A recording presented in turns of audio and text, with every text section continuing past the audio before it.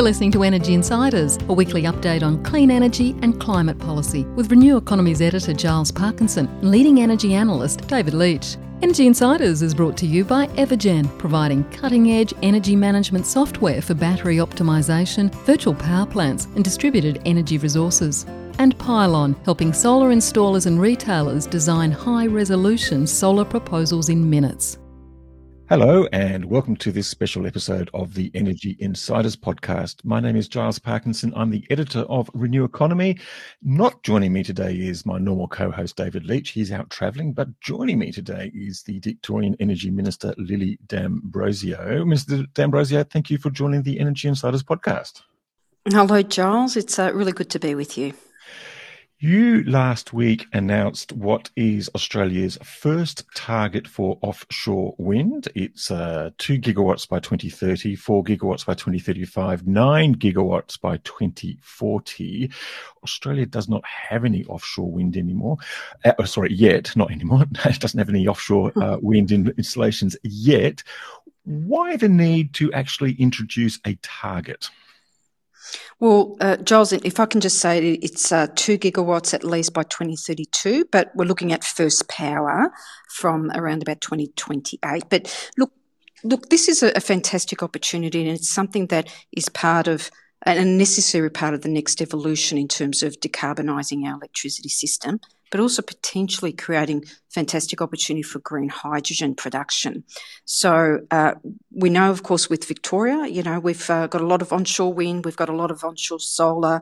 They will continue to be built, but we know that there is massive capacity that we've got here off the coast of Victoria. And can I say that Victoria has the best offshore wind resource in the country and amongst the top 5, if not the top 3 in the world. So why wouldn't you do it here in Victoria?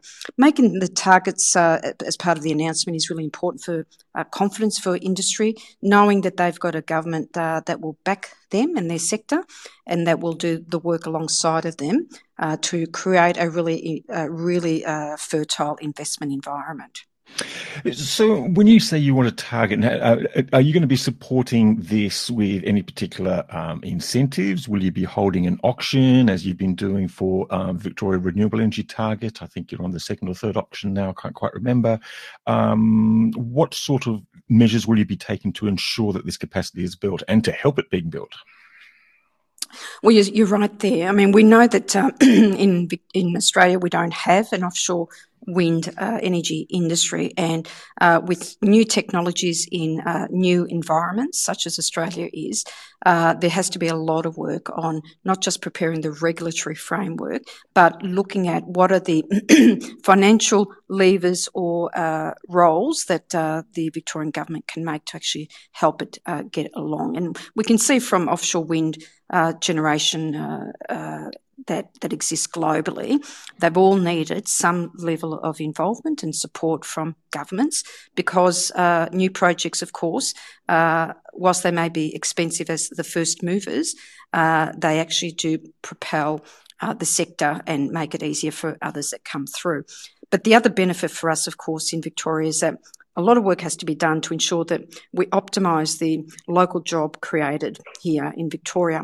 We need to strengthen local supply chains, create them, strengthen the local supply chain, make sure that they're actually ready to be able to step up to the actual building of these offshore wind farms. So really terrific opportunities for jobs, skills development, and in fact, as a first mover state, we want, and I want personally, the Victoria to be fairly much the epicentre of offshore renewable energy production, and also making available skills and expertise, not just to the rest of the country, but to our broader region outside our boundaries, outside our borders. Can I just maybe dig deeper into what sort of incentives that what sort of mechanism you're looking at having? Will you have an auction? Are you looking at things like sort of underwriting or providing a sort of a minimum price guarantee for these projects, or has that yet to be decided? It's yet to be decided, Giles, and I suppose when we developed up our approach or a model for the first VRED auction. We spent a lot of time discussing with industry and working through internally about the best approach to take.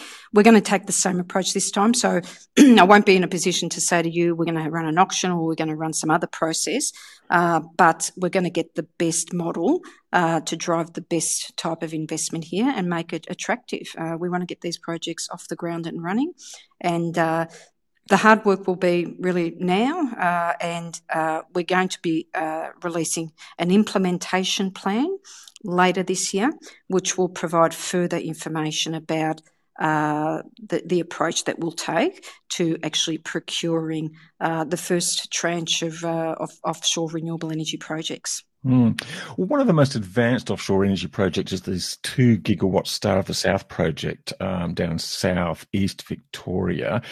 It had kind of said it was probably going to start production anyway by 2028.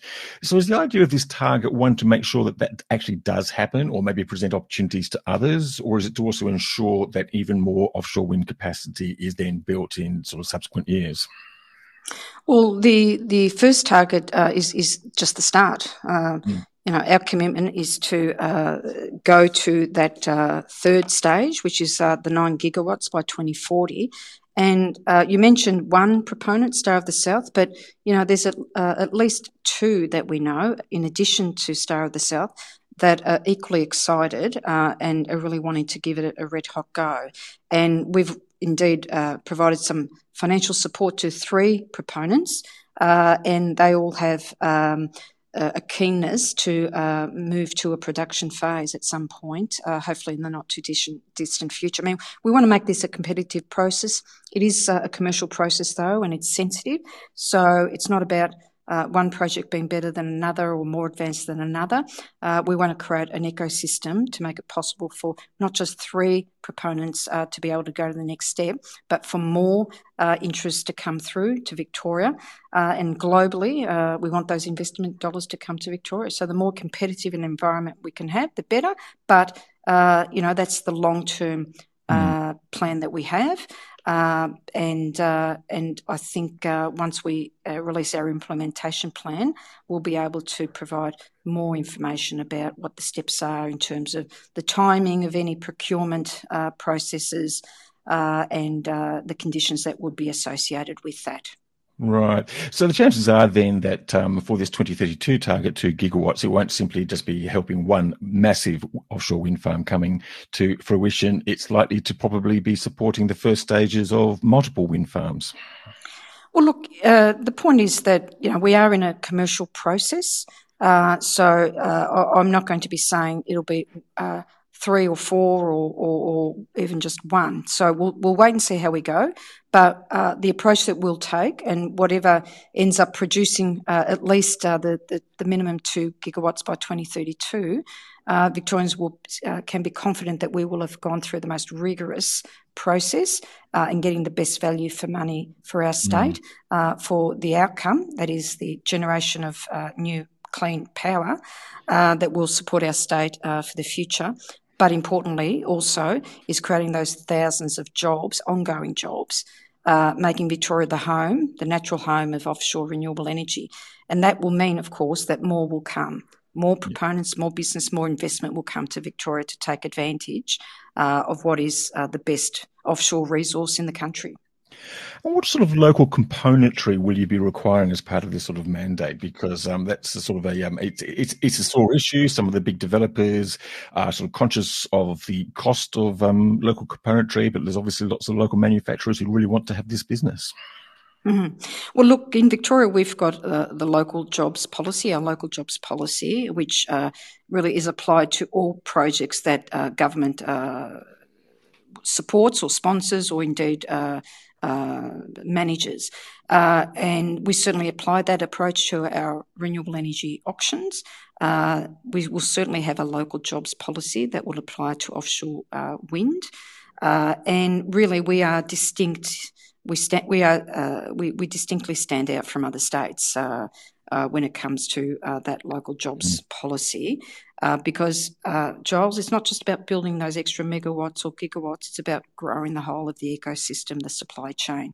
That's what's motivated me as an energy minister and as a previous industry minister, that we should be getting and striving to get multiple benefits from our move towards renewable energy, and that's exactly what we're going to do. If you have a look at the Commonwealth Government, they fail at every opportunity.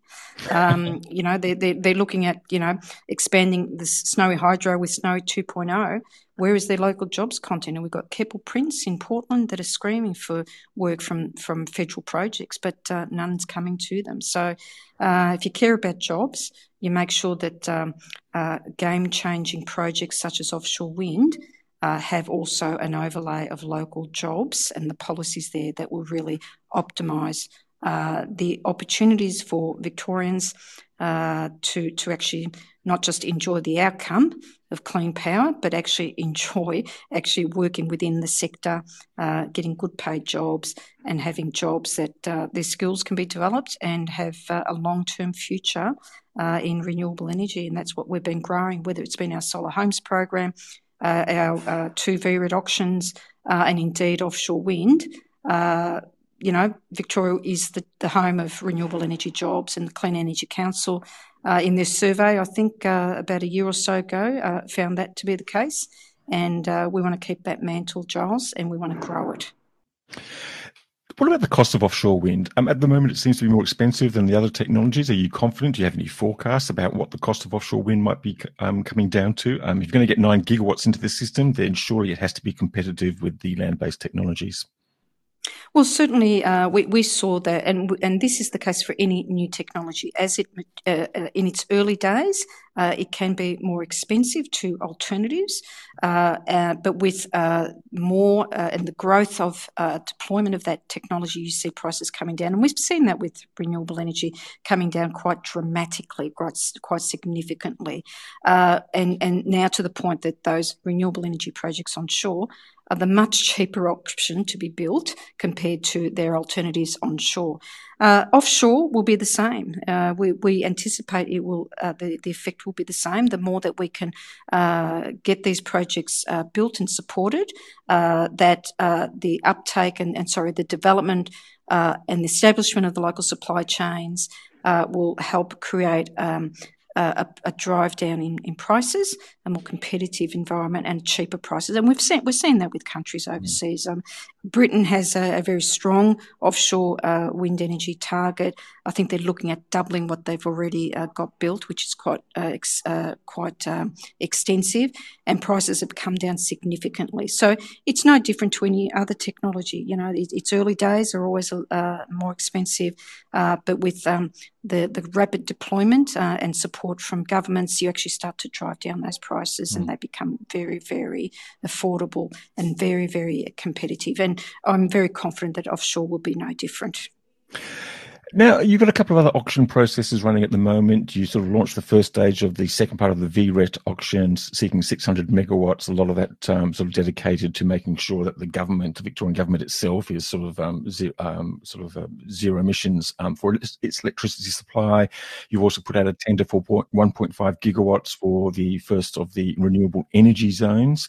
What's the latest with those? When can we expect to see some results and some announcements about those processes? Well, VRET 1 was an absolute success. Giles, you may remember that we went out initially seeking about 650 megawatts of new build projects capacity. We ended up with more than 900 megawatts. It was phenomenal. And the dollar value of those contracts were really fantastic, really, really pleasing. We are in the middle of the VRET 2 tender process, and as you've said, the aim of that is not only, of course, to grow more jobs and more renewable energy power, but also we're basically saying that the power generated from that will ensure that the Victorian government's operations, whether it's a school, a police station, a hospital, a building of whatever sort, all of Victorian government's operations from 2025 will be powered 100% by renewable electricity. So it's about leadership also. Now, we are working our way through a number of, that tender process, so very premature for me to really make some comments around that, but we're very pleased with the way that it's progressing thus far. The most recent Australian Energy Market Operators draft, it's the Integrated System Plan, it's the draft 2022 version of that. It talked about its new central scenario being the step change scenario, and that seems to have the support of the overwhelming majority of stakeholders in the energy industry, so apart from a few sort of holdouts in the fossil fuel industry. One of the most significant predictions was the end of brown coal generation within a decade, basically by 2032. Now, Victoria is the centre of brown coal generator. You're going to have your Yallourn closing in 2028. You've got another two there, both Loy Yang A and Loy Yang B. At the moment, they're kind of scheduled or thinking or telling people that they'll continue going until 2040s, though that seems unlikely. Do you agree with the AEMO modelling? And is Victoria ready to deal with the closure of its brown coal generators? And what do you need to do to be able to deal with that? Well, look, this is a very important topic of conversation for all of the reasons that you've described. Are states ready? Is this likely to happen? Is it likely to happen sooner? Look, one thing's for sure, that Scott Morrison said that these businesses. Sorry, I'll say that again. So Scott Morrison's comments certainly are about that. These businesses, these generators, should be running to the end of their life. And look, we know that that's just not going to happen. The owners of these power stations know that they'll go earlier. Now, how early is yet to be really fully understood, but they're saying that they'll go earlier, and we know that too as a government. So what do you do with that? Well, what you do is ensure that you put proper planning in place to make sure that you've got more than sufficient power to meet your needs into the future. And that's why, for example, projects like the VRET2 announcement is an important part of that demonstration of planning and delivering on replacement energy. The arrangements that we've got with Energy Australia for the timing and closure of Yallourn Power Station, ensuring that there's a large new battery storage appliance that's established before 2028 to have that in place. That's all about energy security and reliability. And offshore wind, that's the game changer. Is the most important or the biggest renewable energy announcements in the state's history, but it's also probably the biggest announcement in energy policy since the 1970s. And that's the answer, right? Offshore wind is part of the answer. It's a big part of the answer. And the timing of our targets really do have in mind quite squarely replacement power and having a sense of the fact and the reality that the existing coal generators, the ones that are remaining and have not yet declared an exact date of closure, but being ready for those dates to become known and communicated publicly. We have to be ready. We will be ready, and Victorians can be confident that not only will we have more than sufficient supply of electricity, it will be 100% clean electricity, but it will also provide the fantastic jobs, thousands of jobs in those regions of the state that have traditionally been home to massive transmission infrastructure, but also the massive generators of our power that we've relied on for many, many decades. So the offshore wind is sort of partially then to sort of replace the existing coal generators, but is also looking, as you said at the start of this podcast, to the green hydrogen industry. What sort of opportunities do you see there in green hydrogen? Well, look, the green hydrogen is growing in its importance and focus of governments here in Australia.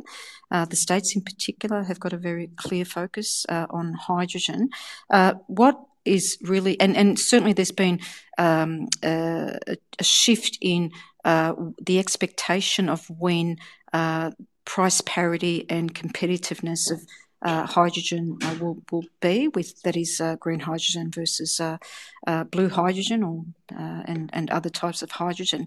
And what I will say to you is that we know that there's a long history that with renewable energy, the expected dates of when technologies will improve or prices will come down have always been overshot, and they've always been much earlier.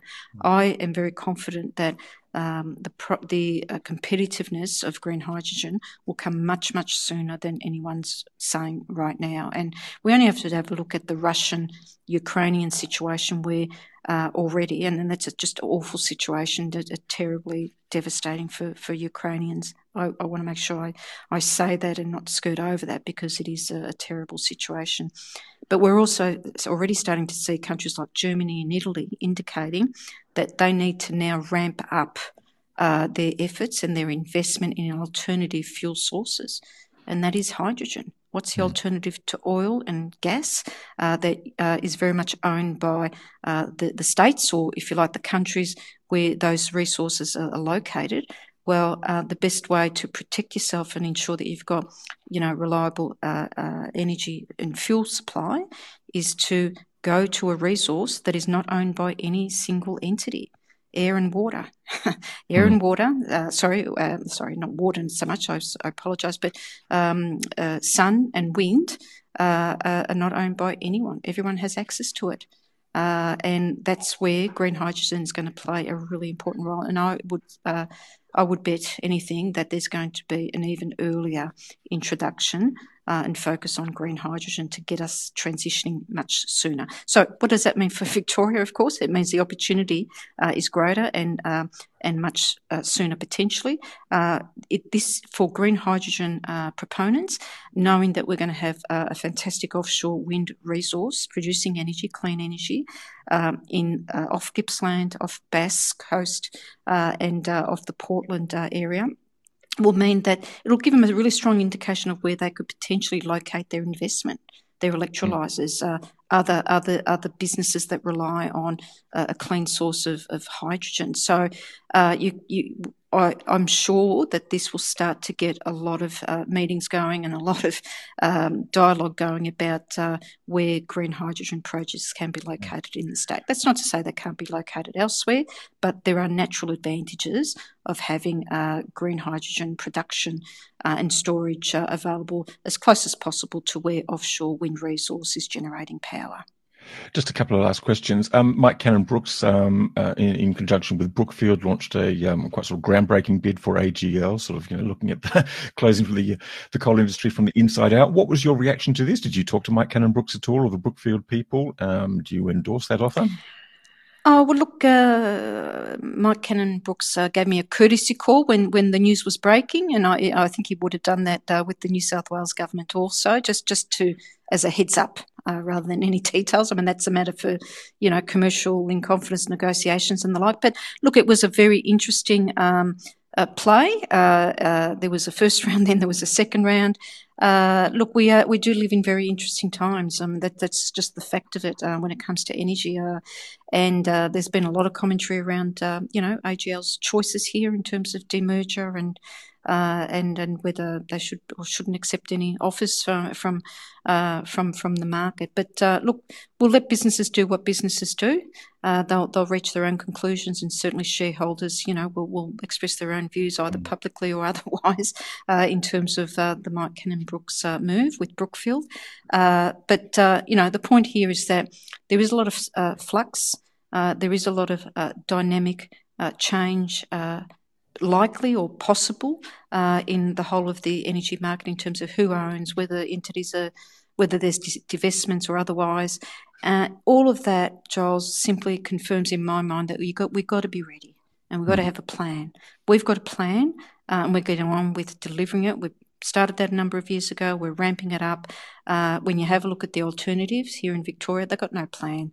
They came late to the party on support for a net zero emissions target by 2050 and behind Scott Morrison. Scott Morrison was dragged to it, and it's aspirational, I think. And we had a brief mention by Matthew Guy, the opposition leader here, that, he supports it. Well, really, is that a policy? No one can actually find a policy there. So, people don't want that. People know that we've got to make the change, and people know that they've got to have a government that, or want to be able to trust a government that's got a plan and knows how to get there, and gives them the confidence that they don't have to worry about whether the lights are going to stay on, that they don't have to worry about their prices, the price of their power going through the roof because you have an unplanned energy market where players come and go without much notice and don't know whether you got enough supply coming in and being built. We can see that the transition has to be smooth, and that's what we're actually going to be delivering, one that delivers real choices, a clean power system, but also, of course, getting into the hydrogen, lower power bills, and creating those thousands of jobs, which are part of the new economy. Yeah. Just one final question then. You talked about the need for plan, and what we've seen over the last few years is the state governments pretty much doing their own plans. I mean, there's been efforts to sort of change the market rules and sort of come up with a national plan. Hasn't been much response from the federal government. We've got an election due in May. That's just a couple of months away. What would a change of government mean for Victoria's and the plans of other states? Would there be a chance to actually have a unified national strategy, do you think, or will you still be going your own way? Look, I am very confident that with a change in government, one that I certainly hope will happen, I think there's a really good chance that it will happen this time. It will provide a much more confident environment for the states to be able to come together, whatever the political persuasion, because I think you'll find that the states are fairly much on a unity ticket about what needs to be done. I mean, we'll do things a little bit different to each other. Victoria, is very much leading the way, and others are, choosing to take some of the lessons from us and, move too. That's good. But certainly, having a change in government nationally, I am very confident will mean that, a lot of the nonsense and the fear and hyperbole and the scaremongering will go by the wayside. We know we need to have good plans. States have got their plans. We need a national plan. And I'm very confident that those, in an integrated way, will really deliver fantastic outcomes for all Australians and Victorians, no less. I mean, we've got our plans. We'll continue with those, Giles. We're not going to take the foot off the accelerator, no matter who wins federally. Our plans are our plans. They're not subject to X, Y, or Z happening at a national level with a federal election. We'll continue with our plans, the level of ambition that we have. It's about that certainty, and that certainty is exactly what they're getting from us, and that won't be changing into the future. But it is always going to be better if you've got a federal government that is on the same page, because it could simply mean that you can do things in a much easier way with more support and get those outcomes happening for in terms of getting to where you need to go with the plans. Okay. Well, there's probably a lot more we could talk about too, Mr. D'Ambrosio, but I think your time is out. So we do thank you very much for joining the Energy Insiders podcast this week, and we look forward to hearing from you again sometime soon. Thanks very much, Giles, and best wishes to you in New South Wales. Thank you very much. Bye for now. Energy Insiders was brought to you by Evergen, the market-leading renewable energy software business that optimises residential and commercial solar and battery systems. Evergen enables large numbers of systems to operate as a single fleet, so network operators can use them as a virtual power plant, generating significant value for consumers, network operators and the energy system as a whole. Evergen software is powering the energy system of the future. Energy Insiders was also brought to you by Pylon. Pylon provides easy-to-use solar design software for installers and retailers with pay-as-you-go pricing, no monthly cost and no lock-in contracts. Join Australia's top solar companies who trust Pylon to design high-resolution, CEC-ready solar proposals.